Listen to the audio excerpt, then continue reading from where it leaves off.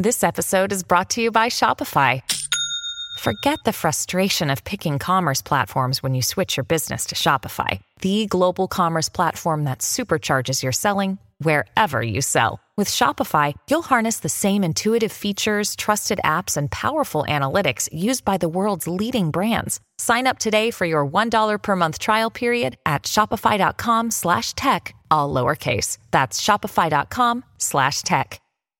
Another day is here, and you're ready for it. What to wear? Check. Breakfast, lunch, and dinner? Check. Planning for what's next and how to save for it? That's where Bank of America can help. For your financial to-dos, Bank of America has experts ready to help get you closer to your goals. Get started at one of our local financial centers or 24/7 in our mobile banking app. Find a location near you at bankofamerica.com/talktous. What would you like the power to do? Mobile banking requires downloading the app and is only available for select devices. Message and data rates may apply. Bank of America NA, member FDIC. When I'm picking Paris Johnson, and I think that's the way it's going to go, I'm really trying hard to stay consistent, and I'm trying hard to stay within like the confines. You're trying to stay disciplined, right? And it's very difficult sometimes to do that in whatever decision you're making, because I said it on the Mully and Haw show, and I will repeat it all day until they make the pick.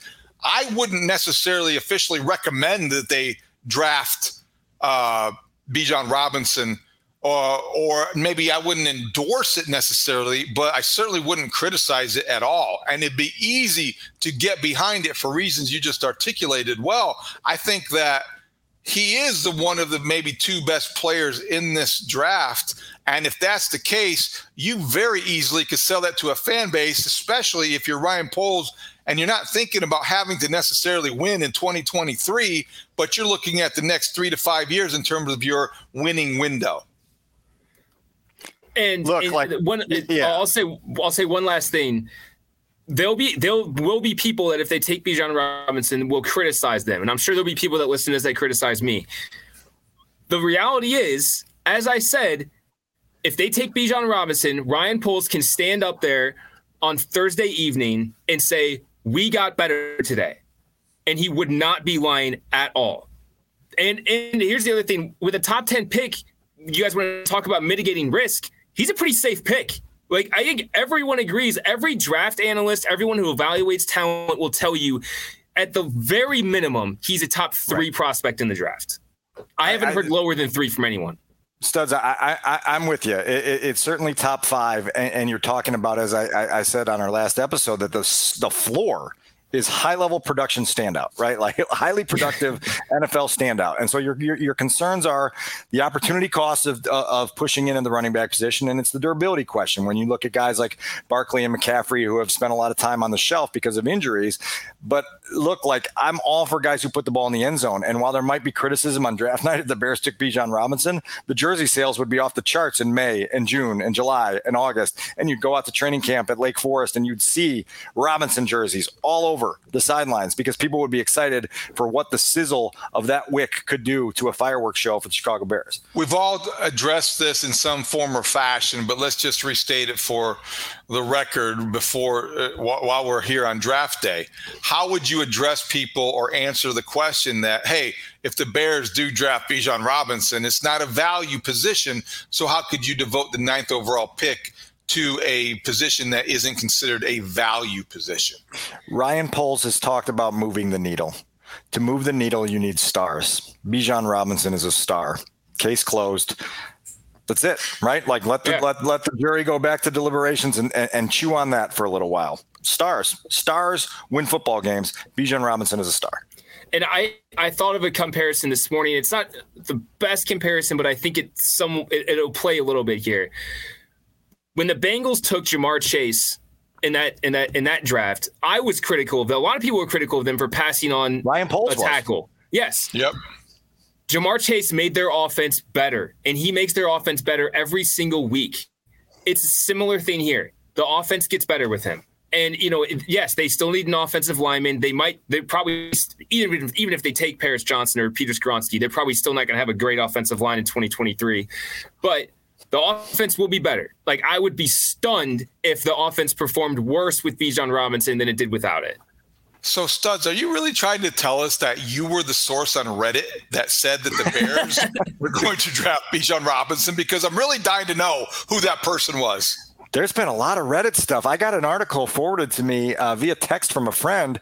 Apparently, there was an anonymous source on Reddit that said that Will Levis was going number 1 to the Panthers, and all of a sudden his betting odds moved significantly. Yeah. Like guys, the AI world is taking over. There is no such thing as reality anymore. It's just a bunch of stuff out there in the world that's colliding, and we don't know what's real and what's not. I'm terrified. But if an anonymous Reddit user can move the odds on Will Levis's draft potential, we got big issues. I cannot wait until hologram Roger Goodell removes us all from suspense and tells us who the Bears are going to draft on Thursday night in Kansas City. By the way, that's a good explanation, Studs, on why Bijan Robinson makes sense to you. I've got 2 more things here because you said something earlier. I know it was in jest, but it was the last time I liked Justin Fields. I just wanted to pull up my draft capsule on Justin Fields also, because we put together a list of quarterbacks they could be interested in, and certainly you know how I have fairly and both positively and negatively analyzed Justin Fields over the years. Hold on, don't interrupt. 2021, why the Bears will draft Fields. The Bears need an injection of excitement at the quarterback position, and Fields is nothing if not exciting. He has an impressive combination of size and speed, with NFL Network analyst Daniel Jeremiah believing he can be a, quote, home run hitter as a runner at the next level.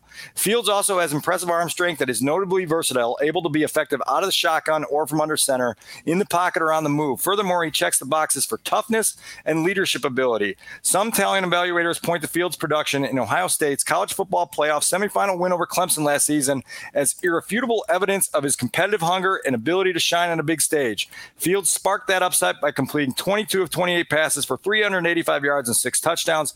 He was less impactful in a blowout loss to Alabama for the national title. Still, if Fields somehow slips out of the top 5 or even the top 10 of the draft, Ryan Pace should be ready to consider an aggressive trade up. Now, to balance that off, why they wouldn't draft Justin Fields. Fields will have to answer questions about his ability to quickly work through progressions on a consistent basis.